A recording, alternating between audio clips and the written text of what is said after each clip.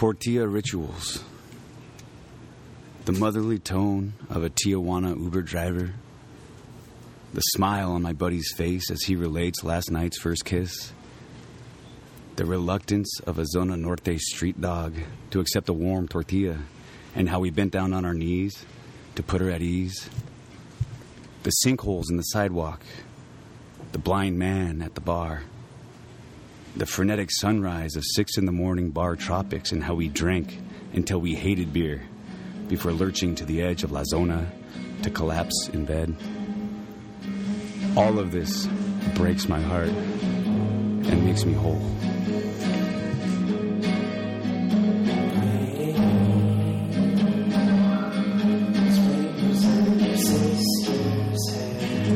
Rad, right on, everybody. That was Chad Deal. I'm Kara Goldfarb. This is Say Something Anything, poetry podcast brought to you by Schooner Press, which is an independent poetry and art and music press based in San Diego, California. And we're at what I would consider actually now a regular recording spot for the podcast, because I think I've done like 5 here at Krakatoa. Regular enough that I could finally feel confident saying the name of it. Thanks for being on the podcast, Chad. You made it all the way up here from Tijuana, where you live. Thank you for having me. Yeah, you're welcome. And a question we always start with is, how do you take your coffee? I gave up coffee a while ago because it gives me anxiety. Really? But I took it up again because I was not being very productive. That is like a catch-22. Yeah. So I actually water it down, to answer your question. With actual water? Yeah.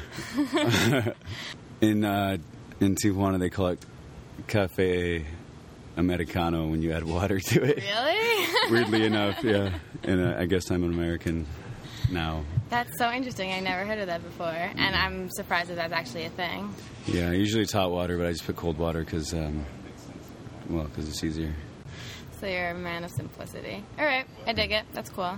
All right, so you sent me like a bit of your history, your story, but the first thing that I wanted to touch on before any of that was just I read your work from this project that you're working on, Tortilla Rituals, and I thought it was really cool.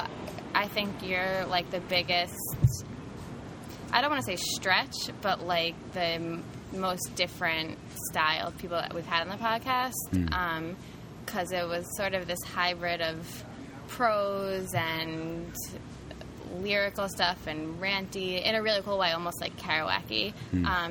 Do you consider yourself to be a poet? At one time I did.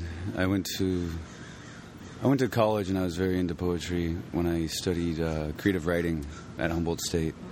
I wanted to pursue poetry, but I also was very interested in kind of dissociative, like word puddles is what I call them, just these blobs of words that are, I guess, kind of William Burroughs-y. I mean, you're very perceptive to see like this beat influence on that. Yeah. And kind of almost like a dream sequence, where it's dissociative, but it gives you this like lingering feeling. You know? And Tortilla Rituals is not that type of writing as much as just straight ahead prose and poetry. But that's something I'm reconnecting with recently. Yeah. And I mean, I dig it. I think it's a really cool style, and I think it's interesting. It's such a creative form of writing. They'll still be critical of labeling whether something is poetry or not. And then you're also in the plane flying. You play music, and you've been in a few bands, and you're in some bands now, which is a whole different kind of creative outlet. Sure. And then you do freelance, more straight up journalism style. So what do you see do you see a connection between the music and the creative writing and the journalism, or to you, are they just all completely separate? I couldn't say they're all separate because they're all kind of attempting to do the same thing in a way. The journalism side is how I pay my rent and all this and buy pickles, but which is necessary. But the poetry and writing side is more what happens when it hits, you know, like I can't force it. It just has to come when it comes, you know, like with anybody. And the music side is definitely similar to that. It's almost abridging the two, where it's like, well, you need to put a bass line on this song, but you also feel it out in between. So maybe the music kind of bridges those two, the obligation of writing or the obligation of creating with the freedom to create too. Yeah, that's actually a really interesting way to put it. The journalism is very structured form of writing. Poetry is the most free-flowing thing you get, and music is sort of that midway point where it's super creative, but at the same time you have to be able to structure it in a particular way to make a song. That's right. Okay, so now going, I guess, back to your like background history. You started studying psychology and mycology. Is that what the other thing is called? I had to look that up. The study of mushrooms. Yeah. I was really interested in mushrooms, but all the classes were very, very early in the morning, and I think I enjoyed college too much. And, well, I mean, if you're taking mushrooms, it's probably hard to study mushrooms early in the morning. And they go hand in hand. I realized I'm not a scientifically minded person as much as I thought I was. I'm happy to read about it when someone else does all the work, but I don't care for empiricism that much. So I moved to a creative writing major, and all those classes were like at 7 p.m. And you could drink a few PBRs on the campus. And dude, I studied creative writing too. I don't think there's like a more liberal, laid-back major that you can take. Oh, it's so chill. Or a better major for a career path. Yeah. I mean, kind of unwittingly, it sprouted into journalism and all these other things. That is the tendency. But your journalism, you mentioned somebody that I really dug. Tom Wolfe, maybe? Yeah. And that's sort of this mixture between standard journalism, but with a literary element to it. Totally. Like, as far as I can tell, like, Tom Wolfe was this kind of total square in a sense, but he was this vicariously, I mean, he wrote Electric Kool-Aid Acid Test, he wrote the book I was reading at the time when I broke into the Reader with the blog contest was it was about a bunch of surfer kids up by Bird Rock here in San Diego, actually. Yeah. And it was a collection of like short essays by Tom Wolfe, and I loved his style. Just it was very breezy and like in the people's heads in a sense. Yeah. And it was something that I haven't seen many people do before. So I tried to mimic that style when I moved back here in 2009 from traveling and from college and so forth, and went to a party at my neighbor's house in Hamul, and there were just a bunch of decadent, like crazy bros out in Hamul, like with lifted F-150 trucks, but they're like veggie fuel converted, It was this bizarre dichotomy of like pure broness, like punch you in the face, listening to Eminem, but also like preparing for the apocalypse with like alternative fuel sources kind of guys. Right. And I fell in love with that. I was blown away. So I wrote a blog for the Reader blog contest. Adam Greenfield on Puna Press. I was working with him at the time in the kitchen at a pizza shop in Hillcrest. And all of us were shooting for the Reader money because it was really good money. They were paying $500 for first place. And it was like, that was so much better than what we were getting paid. So all of us wanted, we had like a reading group. Like 12 of us would get together at Ian Pike's house. He's now a Reader contributor as well. And just kind of toss around stories and see what we could do, And everyone just wanted to get out of that fucking kitchen and write, Yeah. And all of us eventually did, in one way or another. I know, that's crazy. And that's something I want to talk about too, but we get to that after because I want to stick with this for a minute. Sure. Because you came in second for the blog contest. Mm-hmm. And then that's how you kind of kicked off your consistent freelance for them. What started with this blog, right? Yeah. It got second place, which was a good chunk of change compared to the pizza shop. Mm-hmm. And the editor hit me up and he's like, well, what else do you got? I like your style. And I was like, man, I've always wanted to hang out with the Minutemen out in Campo. And so, the libertarian dudes that guard the border out of a sense of patriotism or what have you to stop people from crossing the border. It doesn't align with my politics necessarily, but I was just interested in kind of demystifying who these people are, because people have very volatile reactions to these people. Either they're super for them or super against them, or maybe you've never heard of them. Wait, so you just pitched that as like a cold kind of idea? Mm-hmm. You had nothing. You hadn't spoken to them before? Or No, I had nothing. And we went on a kind of a desert, like looking for Obi-Wan Kenobi kind of quest, into the desert, and found this guy named Kingfish who's had an eye patch. He lost his eye in, I think, the Vietnam War, and got dispatched early. And he felt like his term of service wasn't over yet. So he felt like being on the border, watching the border with a pistol on his hip was like his way of kind of fulfilling his duty to his country. Right. That was where his sentiments lied. And so what was that, like your first feature, your first story for them after? That was the first cover, and then I just sort of pushed from there to try to get into other... the Party Crasher column became available. Yeah. We made a bar review column called Here's the Deal. And, yeah, I checked that out. All this stuff. So I just kept pushing because I really, really wanted to just write and not be in a kitchen ever again. So how long were you writing freelance before you were able to leave the pizza joint? Incidentally, I got fired like exactly when the Reader picked me up. Wow. What'd you get fired for? Not sucking up to my boss enough. There was like a mass exodus where all the managers left like a month later, and they wrote a very lengthy note. A compassionate note, but also like very critical. The guy had his own problems, so yeah, I stopped being a sycophant, and he was irritated by that. So, yeah. As it goes. Yeah, as it goes. Okay, yeah. So freelancing for the Reader, and then you moved to Tijuana 2 years ago. You said. Yeah. I moved there in order to follow more stories. What really like opened my eyes to TJ was All My Friends Music Festival in 2011, I believe.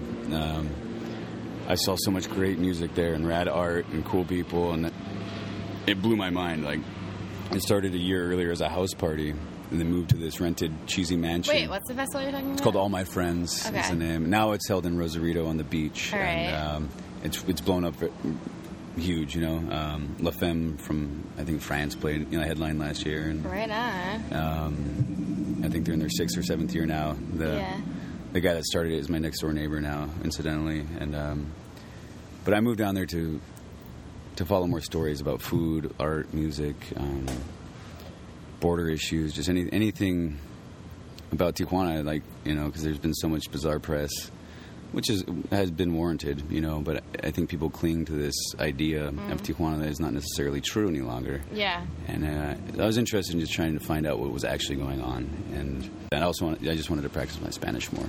So are you good at Spanish now? I'm somewhat good at bar Spanish, yeah. What is bar Spanish? Mostly a lot of cursing. Because that's what's important if you're at a bar in Tijuana. It helps. All right. So going back again, I know we're jumping around a lot with the timeline here. Sure. But you spent time in Costa Rica after college. Yeah, I went there to get a TEFL degree, which is teaching English as a foreign language. And it seemed like a natural extension of the English degree.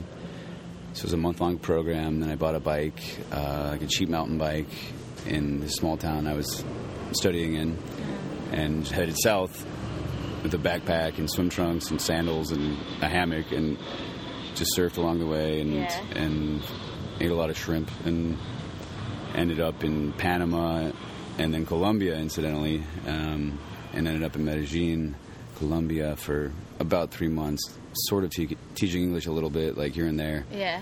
But mostly just cruising around, trying to get a feel for the place, Right.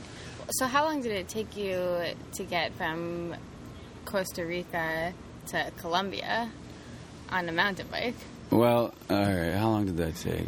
Well, I made it to David, Panama, which is in the northern part of Panama, or I guess you could say the western part, because Panama sort of wiggles from west to east. Okay. And then I caught a ride with some people from Couchsurfing.com to Panama City. South of Panama City is the Darien Gap, which is like this unpassable, like the Pan American Highway does not connect there. Like it's this impassable region, right. So I took a plane, I think it was like $50 to get to Cartagena. And so I left my bike with a hostel who I'd made friends with up in Panama, and eventually traded the bike for a hefty beer tab when I came back. They were very kind to me. What's up, Mike? If you ever hear this, you're awesome. Mike, what up? Mike Esterson, Bamboo Hostel in David. So I took a plane down there, and then to keep it relevant, I was writing a lot at that time. I was super lonely. Like, I didn't speak much Spanish, so writing was a way to feel connected with the outside world. You know, I was writing to the only people I knew who were actually reading, which was mostly my parents and like one of my dad's friends and a few other people. So I was kind of like writing to them. That's when I really started to develop a kind of a knack for, in hindsight, a knack for kind of the nonfiction narrative kind of thing. You know, that's when it really began to sink in on a very like visceral way. You know. Yeah. We're writing this blog to connect to the outside world. Mm-hmm. So was that like more for yourself or more for the people that were reading it? You know, I occasionally enjoy solitude, but in general, I'm a social creature. You know, and so I definitely welcome company when it's if it's good company. Yeah. And I did meet a lot of really rad people along the way. Yeah. But writing for me was a way of keeping myself sane. Like when I was biking through the middle of fucking nowhere, and I had no idea where I was going to end up or where my hammock was going to be pitched that night, just to like create a narrative in my head along the way, and knowing how I was going to write that day's story. So I think it was. I did it for me, and I also did it for anyone who was reading to know that I was still alive. You know, because it served that function as well. Yeah, which is good. Like when you were doing this writing, were you trying to just document your journey, or did you also have like in your mind, I want to make this into something? At the time, I didn't really consider it ever becoming anything. It was mostly therapeutic. Mm-hmm. Looking back on it, maybe if I tied up some loose ends, it could be, a cohesive short book or something. Well, because I know you said that after this whole traveling and the whole experience, mm-hmm. you had just a plethora of different things that you had written, mm-hmm. and then you felt really fueled to push ahead with it. That's right. So yeah. I guess I was just wondering if that was intentional, and you're like, I'm going to spend this time and write all this with the hopes that it'll inspire me to put it into something cohesive, or if that just happened organically. Well, I would write along the way, finding internet cafes every day or two and spend time just trying to make sense of what had happened and document it the best I could.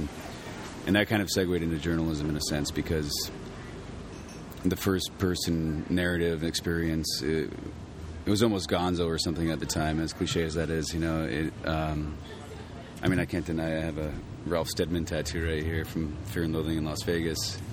Got it when I was 17, I think, in college, But Did your friend do that for you? A hobo named George did it for me. He was following the string cheese incident around the country, and he had a tattoo gun. I was like, "Yeah, let's do this, dude." Let's do it. Yeah. But no, I never thought it'd be like a cohesive whole. It was just a way for me to kind of make sense of what I was doing, and also to document it so I wouldn't forget. A lot of writing I've ever done is just to remember really precious moments. Most of my writing is very personal and very almost overtly kind of sentimental at times, and I thought about being ashamed about that, but I decided I don't give a fuck. So that's just how I write. Yeah, and it's good, and I can totally relate to that, because you'll be in a moment somewhere and it'll feel, so deep that you are so sure you'll remember everything about it, and then, it could be the next day that you lose sight of that emotion. So keeping track of it and just reading, a sentence will bring you right back to that place. That's right. And that's super important for writers. Absolutely. So you're working at the pizza place. So this whole trip happened before you came back here and worked at the pizza place, and that's why I've been jumping around the timeline. Sure. So so you're Adam Greenfield, who is with Puna Press. We're tight. Cool. Was it? Because I know you said everyone who was there was writers, and I thought that was kind of a coincidence, or did you guys know each other beforehand? No, none of us knew each other. It was actually really bizarre that all of us were in this kitchen, just kind of enjoying sort of the hustle of kitchen work, but also for me it was a job, and it was stressful. And I've worked pizza for 8 years of my life. I know how to make pizza, and it's a pain in the ass. How high up can you throw the dough? I've actually never tossed the dough. I'm always in the back of the house. You worked pizza 8 years and you never tossed the dough? No, I've massaged probably like 500 pounds of dough, but I've never actually tossed it. Okay. Yeah. So weird coincidence that a bunch of writers work in this pizza place. Yeah, and if it wasn't for those guys, I wouldn't have pushed for the reader thing. So it was actually a very good. Kismet almost. Yeah. Okay, there's one other thing that I wanted to mention, because you won an award from Mensa for a story that you wrote about almost losing your genitals at Burning Man. Yeah. That's really interesting. So I went on the Burning Man podcast last night, actually, and told this story. And so I'm trying not to be too redundant, but... it's okay. I didn't hear it. I went to Burning Man in 2006 for the first time. My girlfriend at the time. We dropped some great acid and went running around, and eventually we're making love in this tent full of, like, inflatable kiddie pools with a bunch of pillows in them. Naturally. And, anyways, I tore open her pantyhose, and I don't think I should tell this story. Tell it, ma'am. It's so grotesque. Our podcast is called Say Something Anything. All right. Like, right at the end of the week, that was, like, the first night there, and at the end of the week, I take a look at my junk, and there's this, like, slice from her pantyhose, like, from the friction of the pantyhose. And it's, like, infected. It's, like, green. It's, like, this cut that's, like, infected and oozing green. It was totally... I was horrified. Yeah. So I went to the medical trailer, and the guy's like, well, you should go to Reno and get, like, some antibiotic, like, injections or something, because it's rare, but if you get a cellulitis infection, there's a possibility they're going to have to amputate it. Holy shit. So I was like, oh, shit, man. Like, the man burns tomorrow, and which is the whole point of the whole damn thing, in a sense. So you kind of have to weigh which is more important. Yeah, and I went into the thing, like, not knowing what the man even represented, really. I mean, it's a very subjective experience for everybody. What does the man represent? Well, on that I've occasion, never been to Burning Man. on that occasion, it represented my manhood up there, loaded up with explosives and about to burn down in a, pathetic fury of flame. And so I made peace with it. I was like, you know what? If I lose my dick, like, whatever, life goes on. Like, I can't believe you made peace with that. Yeah, and so as it turns out, like, it was not a big deal. Like, they gave me topical antibiotics and some Band-Aids, and everything was fine, But I turned that into a creative nonfiction story. And that was the first time I ever, like, was introduced to creative nonfiction by Corey Lewis at Humboldt State University. Great professor. And that really opened my eyes to, like, how you can, like, play with a narrative, It's still true, but you can kind of, like, pepper it and season it with whatever, ideas that you have running around. And yeah, and that ties into the whole Tom Wolfe thing, too, I think, a bit, where you're telling something real, but it doesn't have to be dry, you can add that literary... Yeah, there's this kind of poetic license in there to an extent, You still want it to be true, but you can still subjectively play with it, as every good writer ever has, Totally. Yeah. Right on. And so, anyways, I got an award from Mensa, the Smart People Society, like, where you put together a puzzle in under a minute or what. But no, I know what Mensa is. You're right. And I heard the topic of your story, which was almost losing your genitals at Burning Man, and I just had never... So that's a funny combination. Well, that's what I thought. Yeah, I was like, it's like this endlessly hilarious, like, why would they choose that story, Yeah. But, it must have been genius. Yeah, there's a lot of implications of that, but I thought it was cool. I mean, whatever. They give me $100 and... and you can, like, brag to people that... Mensa endorses my genitals. Yeah. I think that should be the takeaway. Put that on my headstone. Is there anything that I haven't asked that you would want to talk about? I did want to mention something about tortilla rituals, because it's kind of this idea I've been tossing around. I suppose it was about a month ago.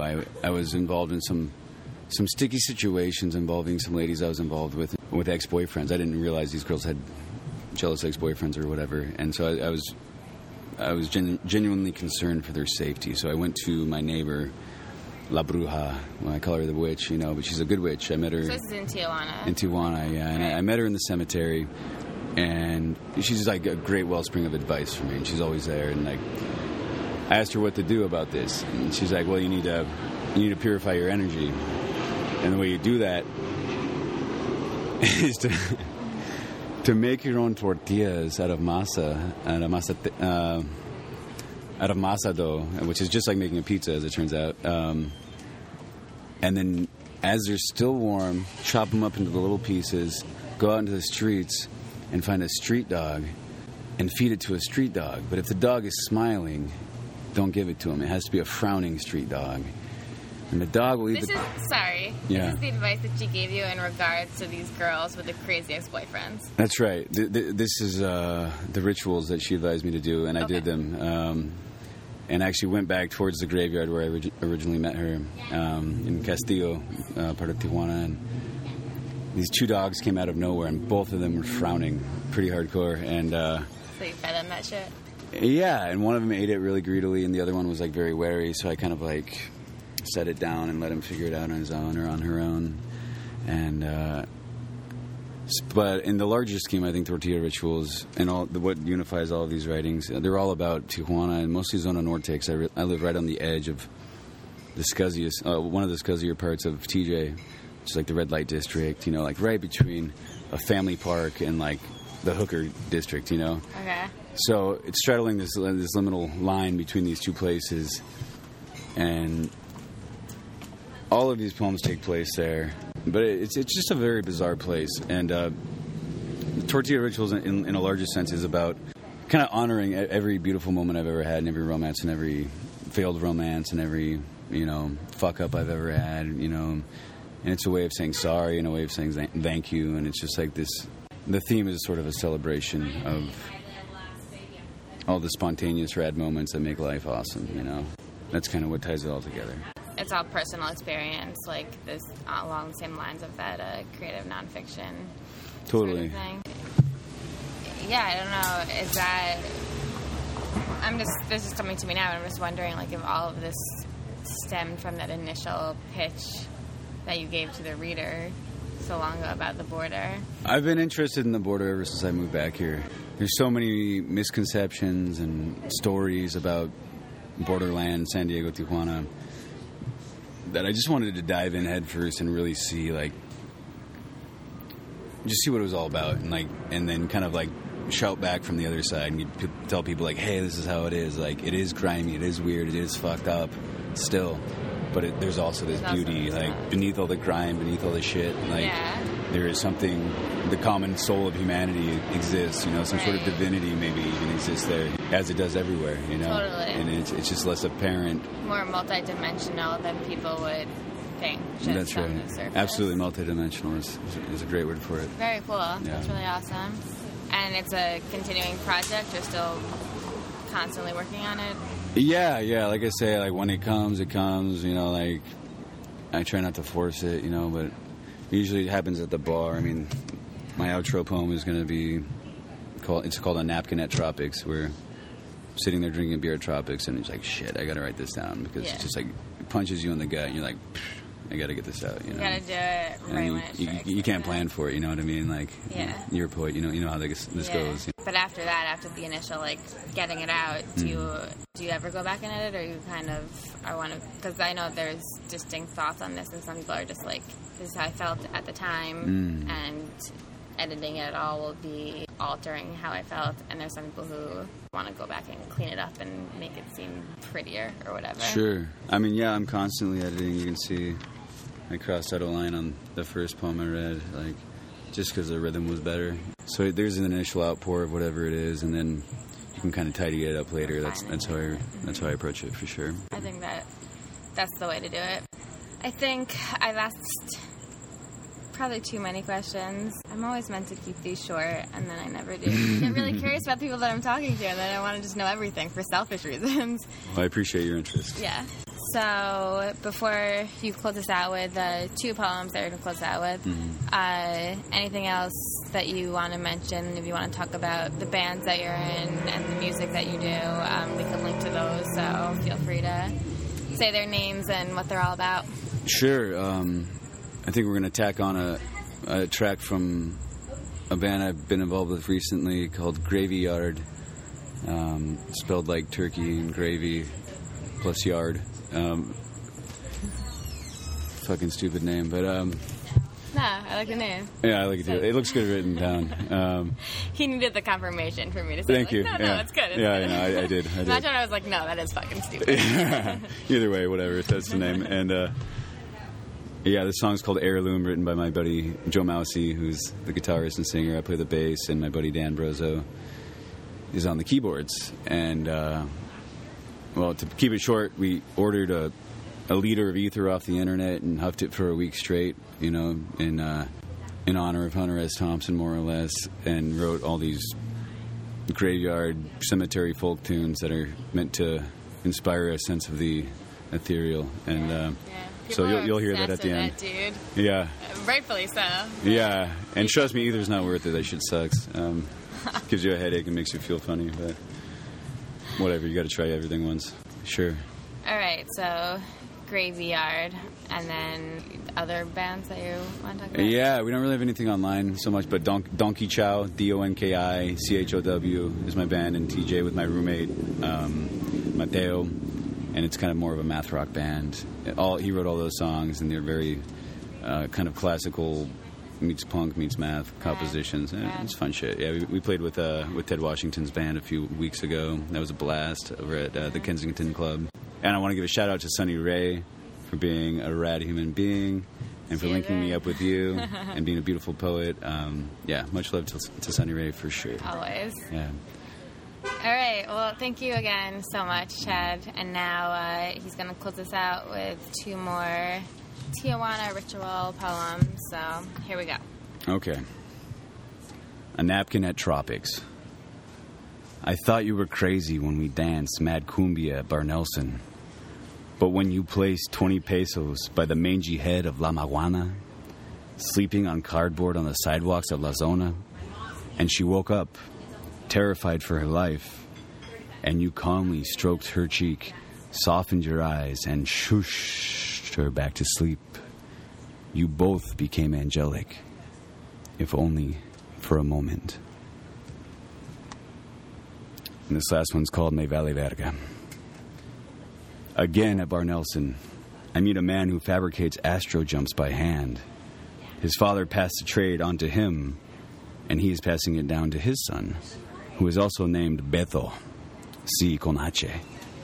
Beto got jumped twice in DF, and on the 3rd round, he knocked out all 3 of his assailants with a Martin bass guitar. Many drinks later, he asked me the best way to translate Me Vale Verga. And we spend the next 10 minutes relaying the phrase, I don't give a shit, it's dick to me. I don't give a shit, it's dick to me. Louder with every sip of La Especial. It's a shoddy translation, but something vast is communicated beneath the hodgepodge vulgarities. And when I later bike home and make small talk with the 2 beautiful trannies and burnt-out gringos of Zona Norte, I know all is right in this weird little world.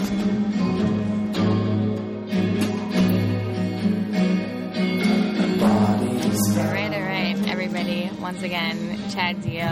I'm Kara Goldfarb, and this is Say Something Anything. If you are a poet or know a poet who should be on the podcast, email me at kara@punapress.com. Thank you so much, and we will speak to you soon.